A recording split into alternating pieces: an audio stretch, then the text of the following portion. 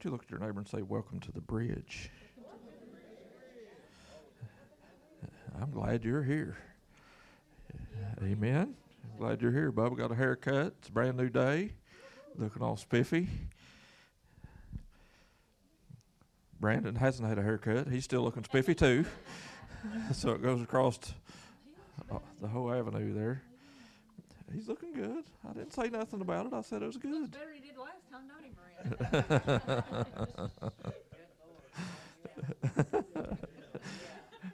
Just jealous. I'm jealous. I am jealous. That's for sure. There's no doubt about that. Earl, what'd you say? Stop popping up back there. It wasn't time for an amen. Sometimes the right time for an amen. That wasn't it. Oh, what a beautiful place to be. Amen. I'm glad you're here.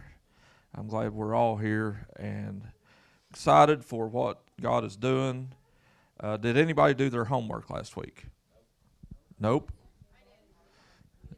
Yeah. Okay. Good. I did a little bit of homework too. Talked to some people I haven't talked to in a while. Talked to some people that called to share their thoughts from their walks and different things that they had been learning through Lamentations chapter 1. So we're in chapter 2 this week. So this is week 2 of Grieving with God. Look at your neighbor and say, everything's better with God. So, as we talked about last week, and just kind of recapping and point us in the direction that we get homework each week of this series. So there's more homework that will be handed out today. And if you didn't do last week, you can always catch up just like you did in school. You might not get credit for it after you're late turning in your homework, but you can still do your homework so that you can learn. Nothing wrong with learning. Amen? Amen? God is the greatest teacher ever. He can give you an F today and change it into an A when you ask him for help. He's a mentor. He's a friend. He sticks closer than a brother.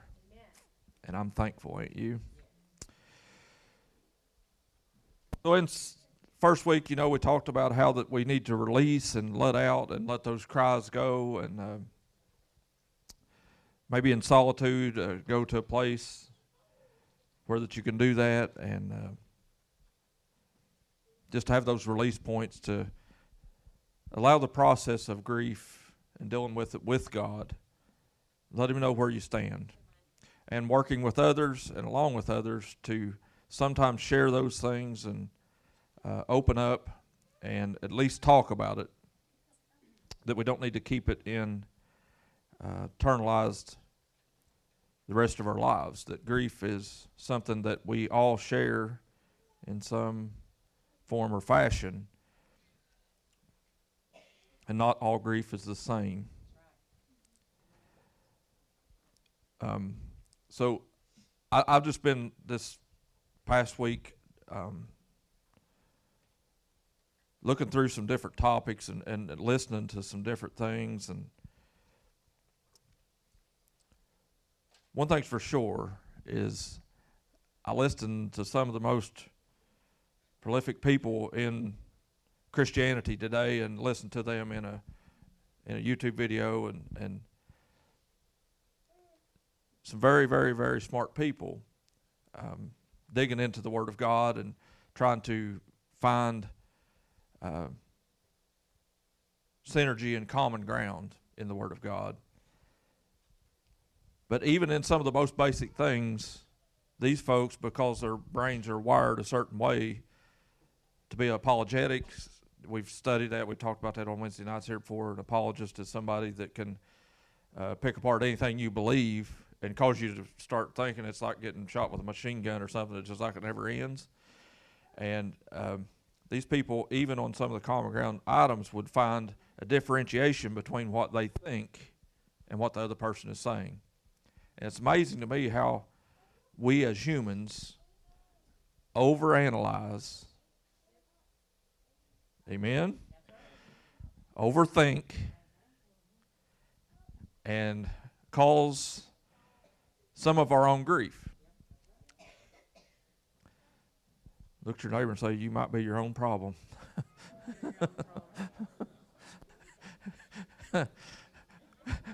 Amen. Jessica, I think you said it a little louder than Shannon did. I don't know. You're pointing him out there. Poor Shannon. It's okay. We're all in it together, right? We all got our own, some people call them demons, our own struggles.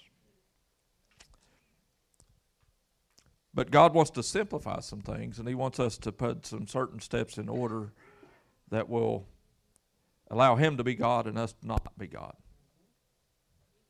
Okay? So if you've been playing God, you probably got a mess in your life. You probably got a mess in your situations. You probably got a mess all the way around you in family, in community, in workplace, in all those areas of your life, because whenever you play God, you're saying he don't know enough. You know, this finite mind of mine is the one that's got it all figured out.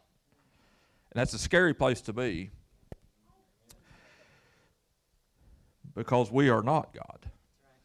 Now, the Bible does say that we can be little g gods. You can differentiate that in the Bible. When you see a little g God, it's talking about something else. And whenever it's got a capitalized G, that means God, the God of heaven. And we need to pay attention and allow him to be God and us to be human. And our humanity brings grief because of the fall of man in the Garden of Eden.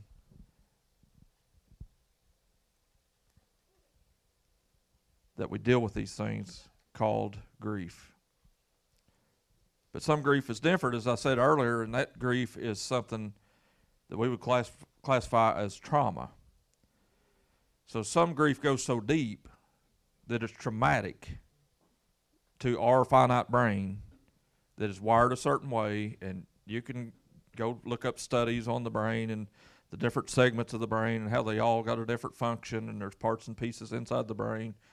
When you say a brain, you think one lump of matter, but actually inside of it has, cortex, all these different things. And I'm not going to get into them because I don't know them and I'm not a brain surgeon. But I do know that they have different functions inside the brain. Some of the healthcare people in the room probably thinking he got one thing right. But that trauma, if you think about your brain as a filing cabinet, okay? Does anybody have a filing cabinet at your house? If you don't, you need one. So you need to get a box. Okay, I bet your CPA loves you at tax time. But files are important, right? And there needs to be a system to your filing. There needs to be a strategy in your filing. Now, I'm not saying I've got this perfected, because I don't. I've had a position at the office for a long time, and I do pretty well. I keep stuff, and I know where I can go get it. But there's a difference in having something filed where you can go get it. And I've heard people say that it's got stuff stacked on their desk that deep. And sometimes they can pull it out and actually find what they're looking for. But there's something different to a structured filing system. And I know you didn't come to business class this week, but it's just different when there's a structure to it. So and there's different structures that you can come up with, and you can look them up on YouTube to try to figure out a good filing system that'll work for you. Some people it's alphabetical order. Some people likes it in chronological order as far as time. Some people, everybody's brain works a little bit different. That's okay. So a filing system that works for you is the one to use.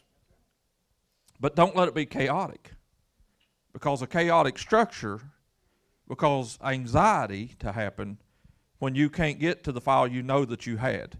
Where did I put it? Is there anybody in the room that looks around sometimes and say, where did I put it? Thank God for Leslie's iWatch or Apple Watch or whatever it is, because she always loses her phone at the house. We don't have no big house. It ain't like you got to search real far.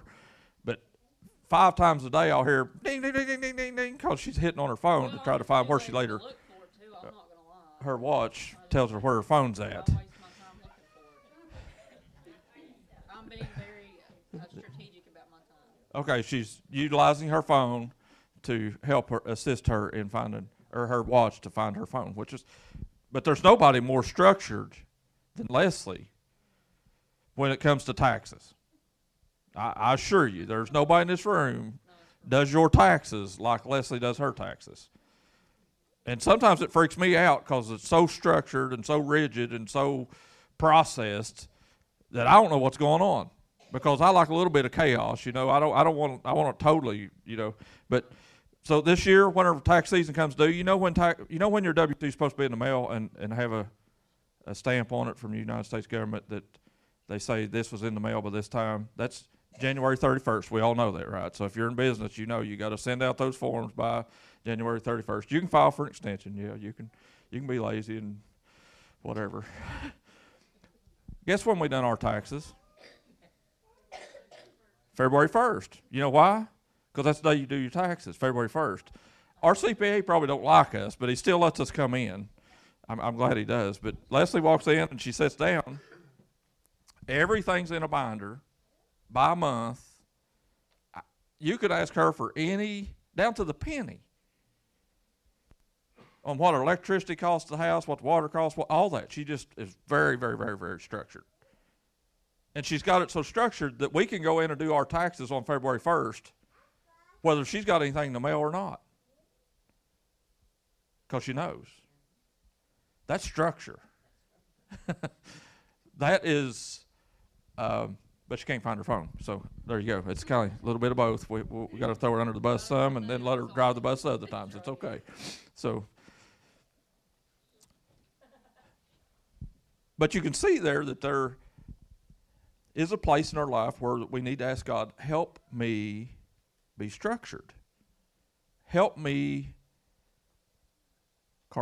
compartmentalize my mind just like Leslie's tax folder. Let things be put in order. Amen? Is that our prayer? God, do something here that sets some things in order. Because if we're going to deal with grief, we got to let him straighten it out.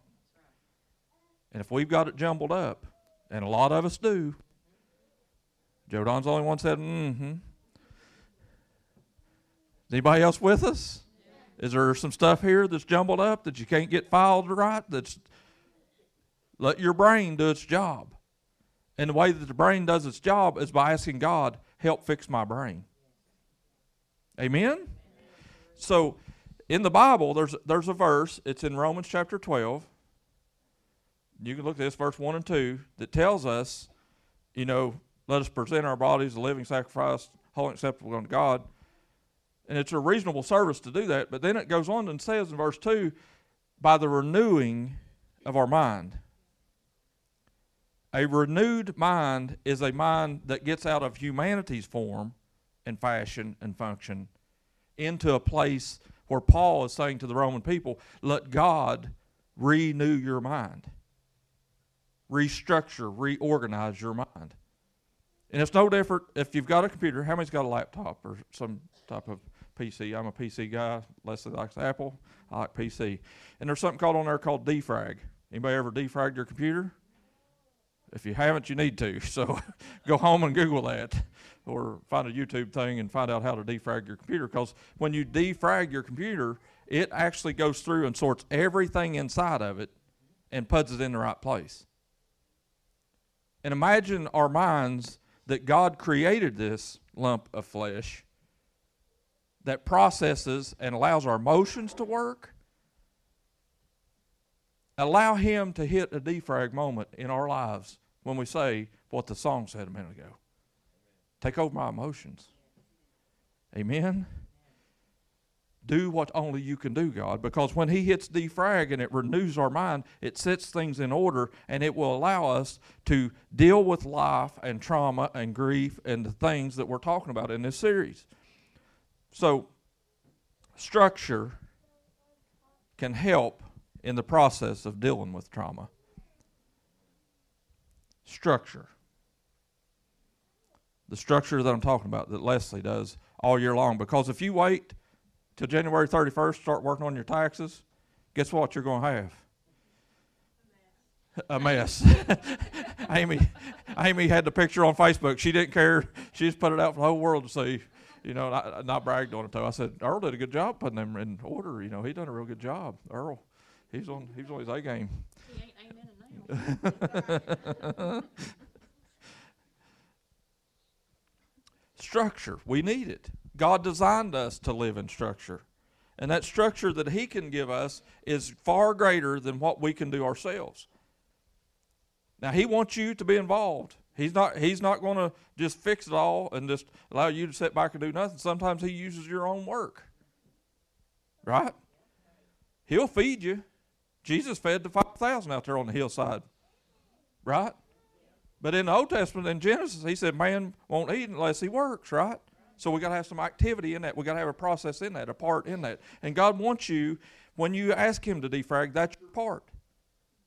God recompartmentalized my mind to add structure so that I can deal with grief. Because if grief is in every area of your life and your mind, overload. Then you're stressed out. Then you're freaking out. Then you're a roller coaster. So if we let God fix this stuff, only he can. Only he can. That's what the song said a minute ago. Only he can. Do you believe that God can do things you can't? Because if you believe that, you've got to give him agency that he gave you to say, God, yeah, I'm allowed to control my own life, but guess what? I'm not doing a very good job, so help me. And when we cry out, that's when God shows up. The Bible says he's near to the brokenhearted, to those of the contrite spirit. He's there when we call on him. He's always there. It's whether we let him come inside versus outside. So, structure can help in the process of dealing with trauma. And trauma happens because of a lot of different things. And in Lamentations chapter 2 here, we're seeing that Jeremiah, the prophet, is writing about a trauma that had happened where that an outside force came into Jerusalem. They completely besieged the city. And it talks about kids laying in the street that had been pierced by the sword and dying. And there was so much carnage that they couldn't even clean it up. There was so much death and destruction. And when we see pictures like this and images like this, and it's a burden on our heart to know that humanity is that fickle. Amen? That in an instant that everything can change. And we can't predict that. We can't look forward and understand that. And we can think we know what it feels like, and we think we can know how to deal with something, and we can do all the homework we need to do. But when the moment comes and the rubber meets the road, that's when you'll find out how much help you need from God. It's whenever you say, I can't do this. I'm at a loss. And our heart cries out, and our flesh cries out, and our mouth cries out, God, help me in this thing. There's so many things that, talking about structure and how structured God is, there's many verses in the New Testament said, you know, that he is, that we are predestined. That God predestined things to happen. That he saw before the foundation of the world that Jesus was going to hang on the cross. That was something preordained from the beginning. God already saw from time past where you are today. And he's already out in your future and knows where you're getting ready to go. He structured this. There is an order to the things that are happening in the world which we're living in. Now, we in our own little finite minds think, you know, and my nose is sore because my allergies is a mess this morning. And I've said this before a million times from this podium, from this microphone, that we've heard this said often in our lives, that the world is going to hell in a handbasket. That there's chaos, that there's disruption, that there's uneasiness, that there's unrest because of what's going on in the world. But a structured mind that has studied the things of God and understands the things of God has rest in our souls, because even in an uneasy world, a traumatic world, we can still find rest. Why? Because where does our rest come from? It comes from God. So bad things are going to happen. The world is going to fall apart. He says that. In the last days there will be perilous times. Men will be lovers of themselves, boasters, proud, disobedient to parents. God predestined this. He preordained this. He saw from times past that this was going to happen and wrote it down in the Bible. But now he's out in front of it and knows, how am I going to get him from there to where I am? And that's where he woos us by his Spirit, that he draws us to him. He's not pushing us away. He's not an angry God that's up there looking to beat you up every time you mess up. He's a gracious God. He's a loving God. He's a caring God that's up there wooing us and calling us, come home. Don't worry about the mess. Worry about your future. Because time is very short. And the older you get, right, Lonetta? We're the same age, Joe Don. We all graduated together. So the older we get, the shorter time seems. It's pretty crazy how it's just like it's on warp speed now. The older I'm getting, it's just time, just a week goes by, and next thing you know, months went by, and then the quarters went by, and then the years went by. So there's a verse that I pulled up. I got to find it here on my phone if I can figure out where I'm at. Job 14, verse 1. Job 14, verse 1 says, man who is born of a woman in a few days and full of trouble. So man being man or woman, it's not male or female. It's not saying that. It's saying humans are born of women, and we live a few days, and those days are full of trouble. How it feels like that's the truth. Job was saying that. Trouble is everywhere. And it's visible, we see it, we understand it, and it's nothing new. Solomon said there's nothing new under the sun. Nothing. So everything we're dealing with in the world we're living in today, it's not new. Now, they didn't have the internet back 4,000 years ago. They didn't have AI, or they didn't have all these technologies and things we have today. How many's used AI so far? Anybody used? Yeah, I know you have. You showed me how you cheated on your high school paperwork. Oh, it's not cheating. It's utilizing technology and resources, she says. Yeah, so it's really amazing. I've been using it some here lately for work and for stuff, and I even pulled it up last night and asked it for some action steps for the sermon today. It'll do it. So you can tell it to type you a 10-page paper on something, and it will literally type it out within 3 seconds.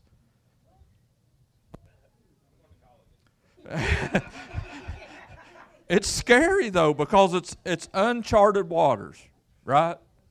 Uncharted waters. And sometimes we have fear of uncharted waters. How many's afraid of the unknown? Our brains were designed, and God created us as humans to move forward, to progress. So think about this. Do you think Christopher Columbus, when he got on that boat, knew where he was going? He thought he had an idea where he's going. But how would you like to be on a boat with about 50 people, ain't as big as this room, and travel for months? People sick, puking, running out of food. I mean, humans have always went towards the unknown. We have always tried to expand. When he finally landed here, and a couple hundred years later, we had a revolution, and you know, America become the United States of America. 13 little colonies become states. Was we satisfied? I don't think we was. 13 sounds pretty good. No, let's get some more. That's why we're sitting on the land we're sitting on today, because Virginia said we ain't got enough ground, and it's a big state, and they took Kentucky as one of their. Kentucky, the entire state used to be one county of Virginia. We was a county originally. Then finally they got over here, Daniel Boone, Simon Kitten, and all of them, and fighting around, and a bunch of different people, and scalping them. Did that deter them or cause them to go back and say, I'm just going back to Virginia, it's safer over there in the town? No. They kept moving forward. Boonesboro, go look at it. Next thing you know, it's not good enough. We need to make it a state. So they applied and they become a state. A few years after the Revolution, we become a state. And then that state wasn't good enough to just be one state and everybody here be just alike. No, we started dividing up in counties. Why? Because I'm not like them. Ain't it crazy how we humans segregate ourselves on autopilot? How he says it happens that way. You can put a bunch of any kind of animals. They'll just group out. Put them in a big cage all together. They'll go by their people just like them. It's true. But we can't be afraid of the unknown if God knows it. How many believes that God knew AI existed before the creator of AI? So am I going to be afraid of what God already knew? And what he foreknew, and if it's utilized with the right purposes and the right ways, it can be a benefit to our lives. Amen? The earth is the Lord's and the fullness thereof.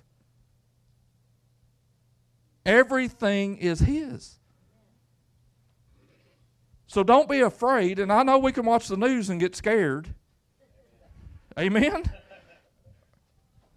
I bet you every one of the news anchors that are on TV that are trying to tell you to be afraid of AI are all using it for their talking points. Amen? It's just like everything else that's ever come along. Everybody's like, oh, no, don't do that. Don't do that. That's scary. And everybody's behind the scenes. I'm just going to be open with you. I'll use AI.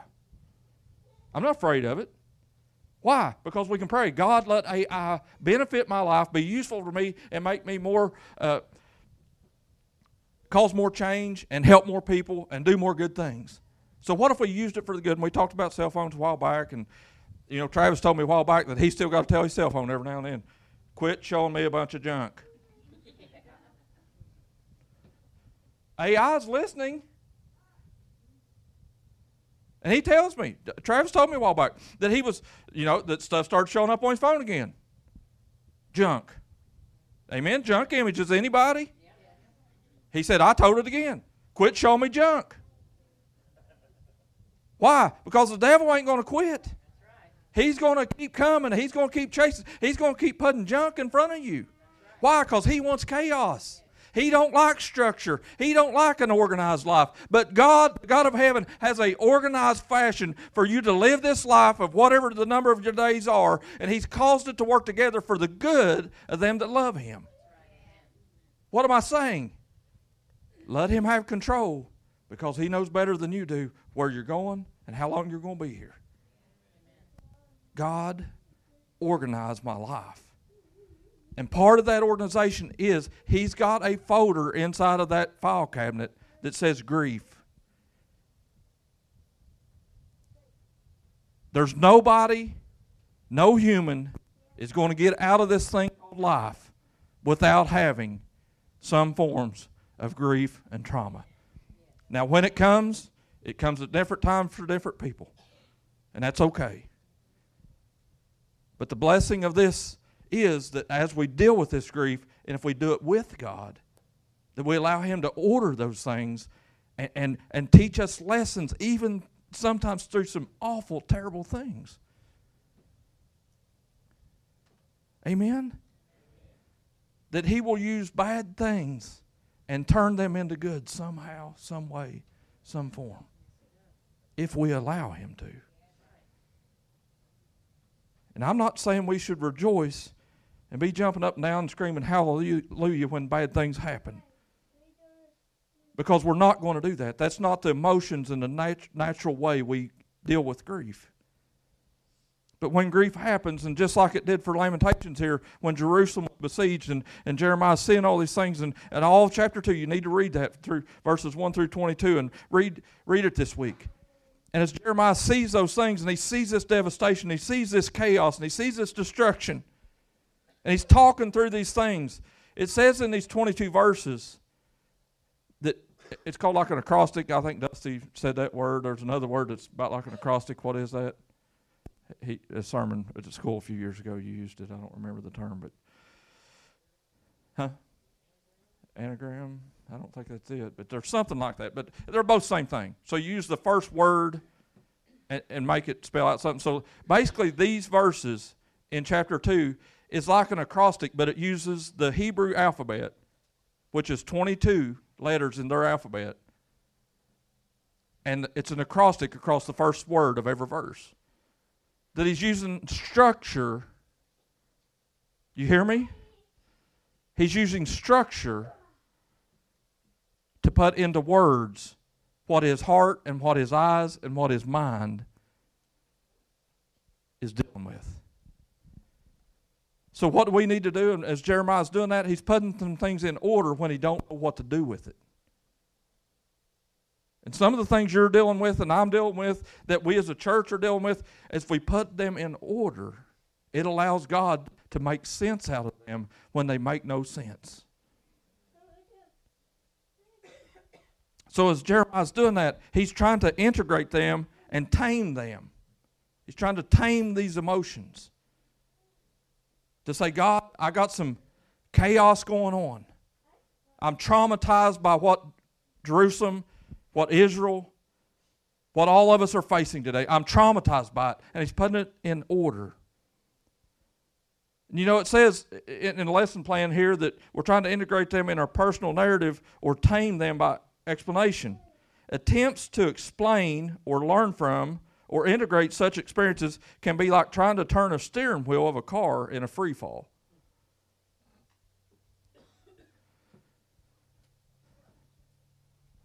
Earl's been on the racetrack. And he's the spin out wonder, ain't he, Amy? He makes spinning out look easy. I'm picking on Earl because he's sitting down there and I'm up here. And if you've ever been dirt track racing, right, Ryan won't even get in the car. He'll take it up there and run it through. He won't get out on the track. He's scared to get on the track. Me and Earl, we're not scared. We'll go out there and spin out every 5 minutes. It don't matter. It's good enough. But when you're going around through there and you're intentionally in a car, Bubba did this when I was a kid. I've watched Bubba race dirt track. So that's probably what, thanks a lot, Bubba. You've got hooked on this stuff. And you go into a curve, and you're looking at this, and Wayne knows too, and you get in that curve, and you cut the wheel, and you're sliding the wrong way. And you're trying to control it in the middle of a slide on dirt. What makes sense about that? Every time you hit a curve, it's like, why am I doing this? Why am I out here? I don't need to be. There's people flying by me. It's scary, traumatic. And sometimes you cut the wheel and think you've got it in control and do the same thing you did 2 seconds ago. And it don't work the same. Right, Earl? Right, Wayne? Come on, we got some ameners in here. So when you do that and you think, because I did it this way before and I'm going to do the same action again, that don't mean it's the same spot on the track or the same conditions because somebody else could have rutted something out. You don't know what's happened since your last lap.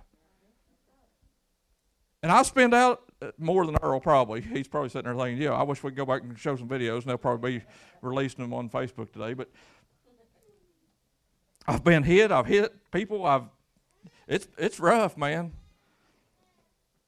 And you can have all these ideas about what you're going to do in that instant, but when you start sliding and you go in that corner and you cut the wheel and you get it set up and you know you're gassing it about right and you're right there, and then all of a sudden there's a feeling, ain't there, Earl? Just in a moment, you're still going the right way, but you got a feeling something's fixing to go wrong here. And when it starts sliding, you can cut the wheel, you can hit the brake, you can hit the gas, you can do whatever you want, but it's out of control. Life is like that. Life is simply like that. Sometimes you are out of control.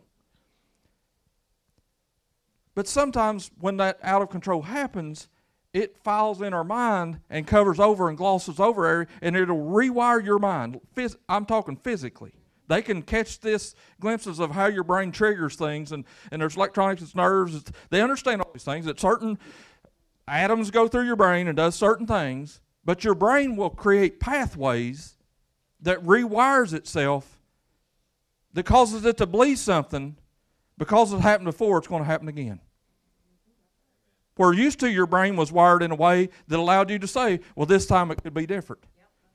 But now all of a sudden that there's a groove cut and a wiring happens, a short circuit if you want to call it that will cause your brain to say it's going to be bad again because it's bad last time. Does anybody ever get stuck in that, or am I the only one? That our minds create in us this rewiring that happens because life happens, because spin out happens. But if we live our life afraid to hit the gas and get back on the track, because afraid of messing up again. Teddy Roosevelt talks about a man in an arena.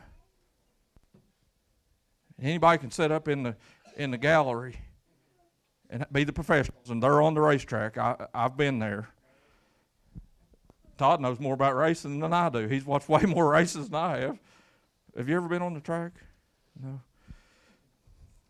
He can tell you when the slide's going to happen. He can tell you when they need to cut this way, when they need to go that way. He's got all the theory down.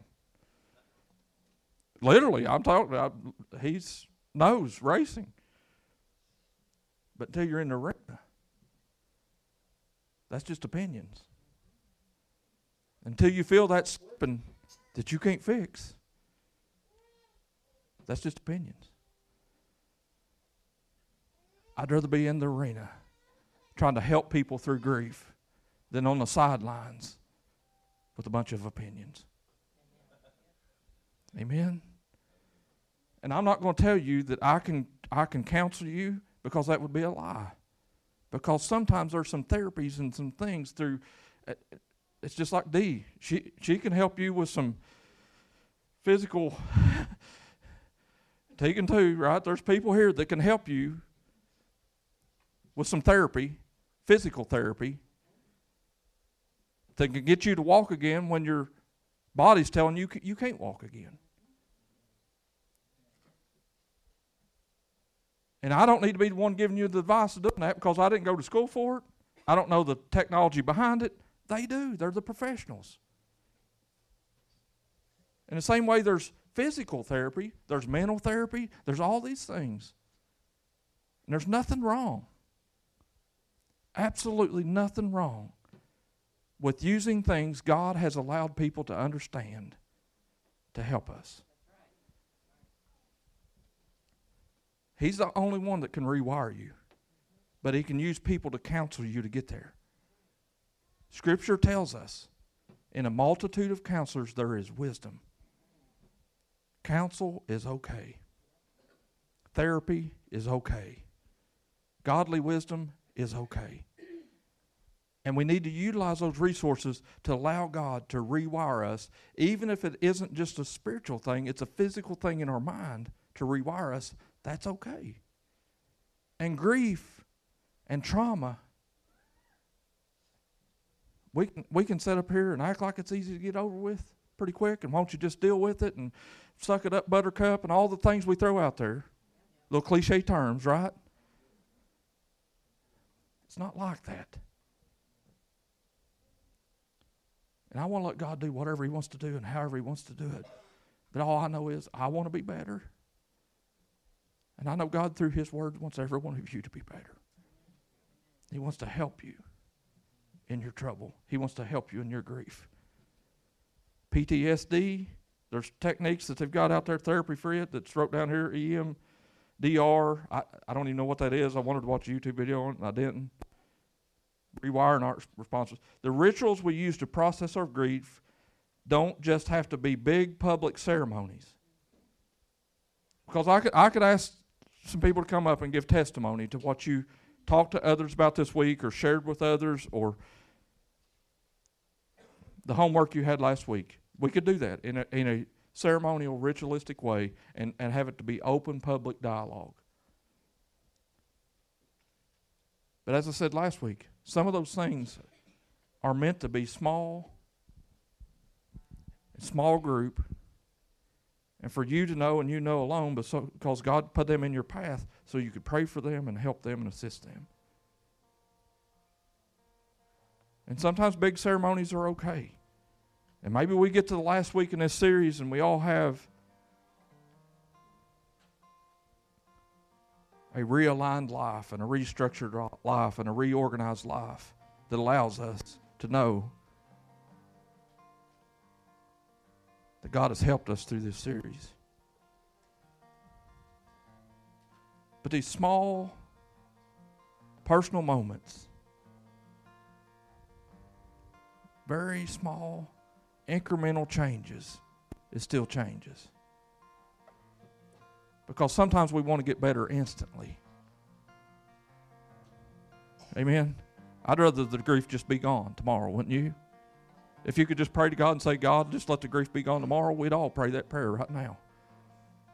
But sometimes God uses small, incremental changes to get us from point A to point Z because there's a whole lot of letters in between that. You hearing what I'm saying? Let Him process it, order it like Jeremiah did these verses and put those letters in order. Dusty, you know through therapy, through stuff you're doing, through counseling and all the stuff he's doing for drug rehabilitation. We can wake up one morning and think, well, God just heal that and don't let them be addicted to drugs anymore. And He can do that. That's called a miracle. It's called a miracle. And God is a God of miracles, isn't He? But He's also a God of healing. And healing is a process where a miracle is instantaneous. And He can do it whichever way He wants to do it. We just need to accept it. Amen? Let Him do it His way. Because we all need rewired. We all need reorganized. We all need more structure in our life. And allow Him to do that through a process if He wants, or a miracle if He'd rather do it instantaneous. Because only He knows our future. And He's the only one that knows how to get us from A to Z.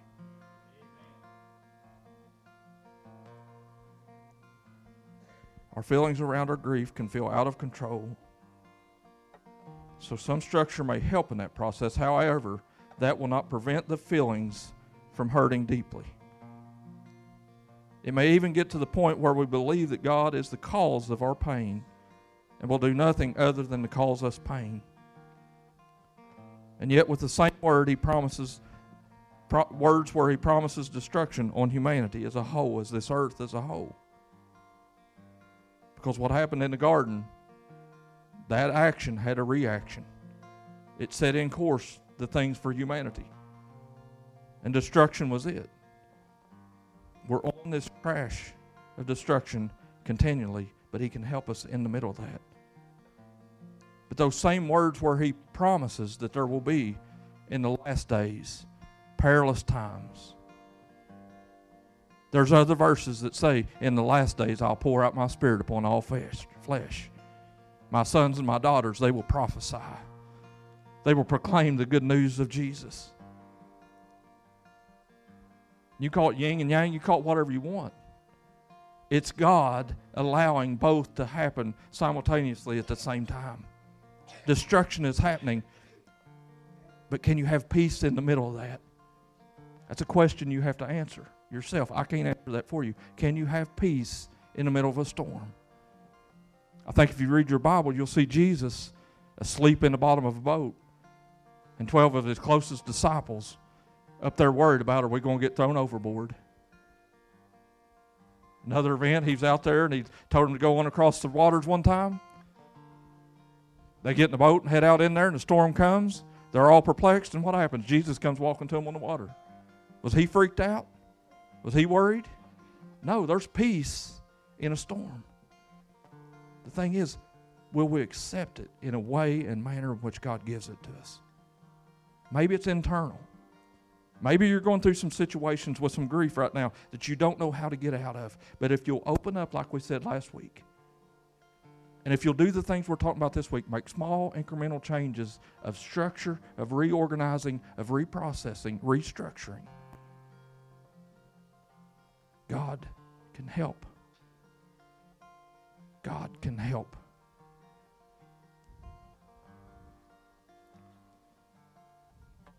If you've ever seen destruction, I've seen it. It's 11:30 and I'm done. This is my last thing. Several years ago when me and Leslie first got to the church, and the tornado happened over in West Liberty. Anybody remember that? I don't remember exactly what year it was, but Joe Sheber was here at that time. They've moved back up north now, Betty's brother-in-law, and Joe was here and faithful. And, you know, we got word through the Assemblies of God that we had a relief team over there at Convoy of Hope, and they needed people with chainsaws, and they need people to come over and help the people in the catastrophic things that had happened in that tornado. And I had been to West Liberty before, working on jobs and different things. I knew what the town looked like. I knew where buildings were. And we got all of our stuff together, but they told us, you know, we had to have face shields, and we had to have chaps, and we had to have all this safety stuff to even be able to go over and work. And I thought it was stupid. And we go over, we load up the trucks, and we head over there. And as you're driving through town, there was so much destruction. Nobody spoke. It was so catastrophic that words can't even describe. And the grief that you've seen on the faces of the people. That the entire town was leveled. The only buildings that were left were the big stone, like the courthouse and the big rock school and stuff like that. Everything else was 2x4s and tin and debris scattered for miles. And I'm not talking about just a couple miles. It would be like driving across Lewis County, and it's everywhere you look is nothing but level ground.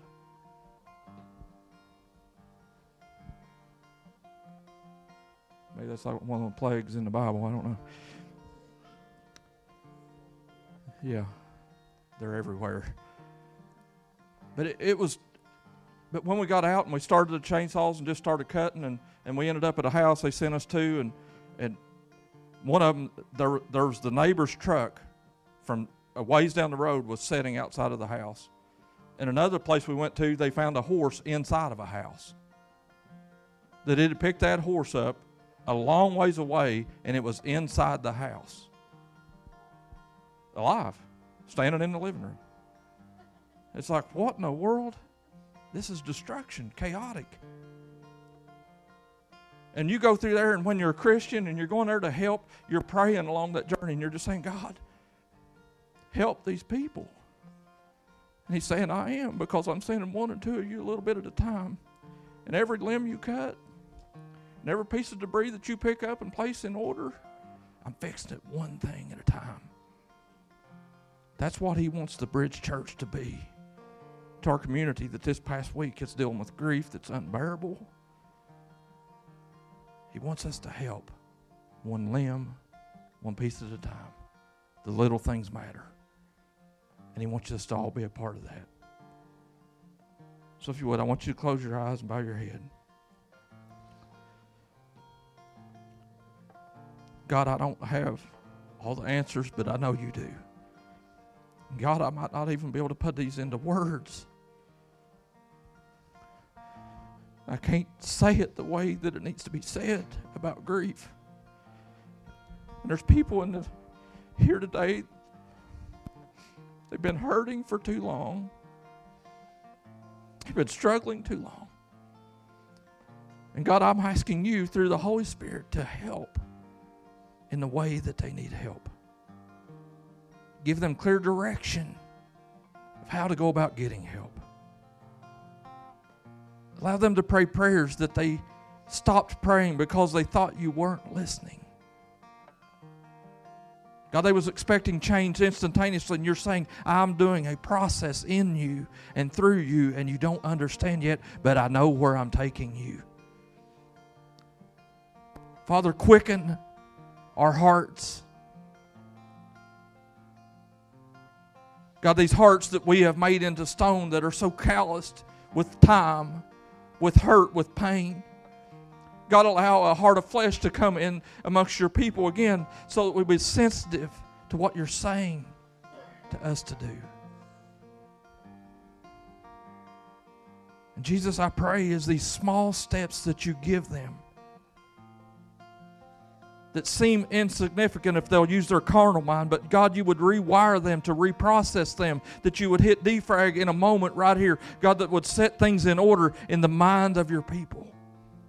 That Romans chapter 12 verse 2 would become a reality in this room, that minds would be renewed to align according to your purposes and your plans.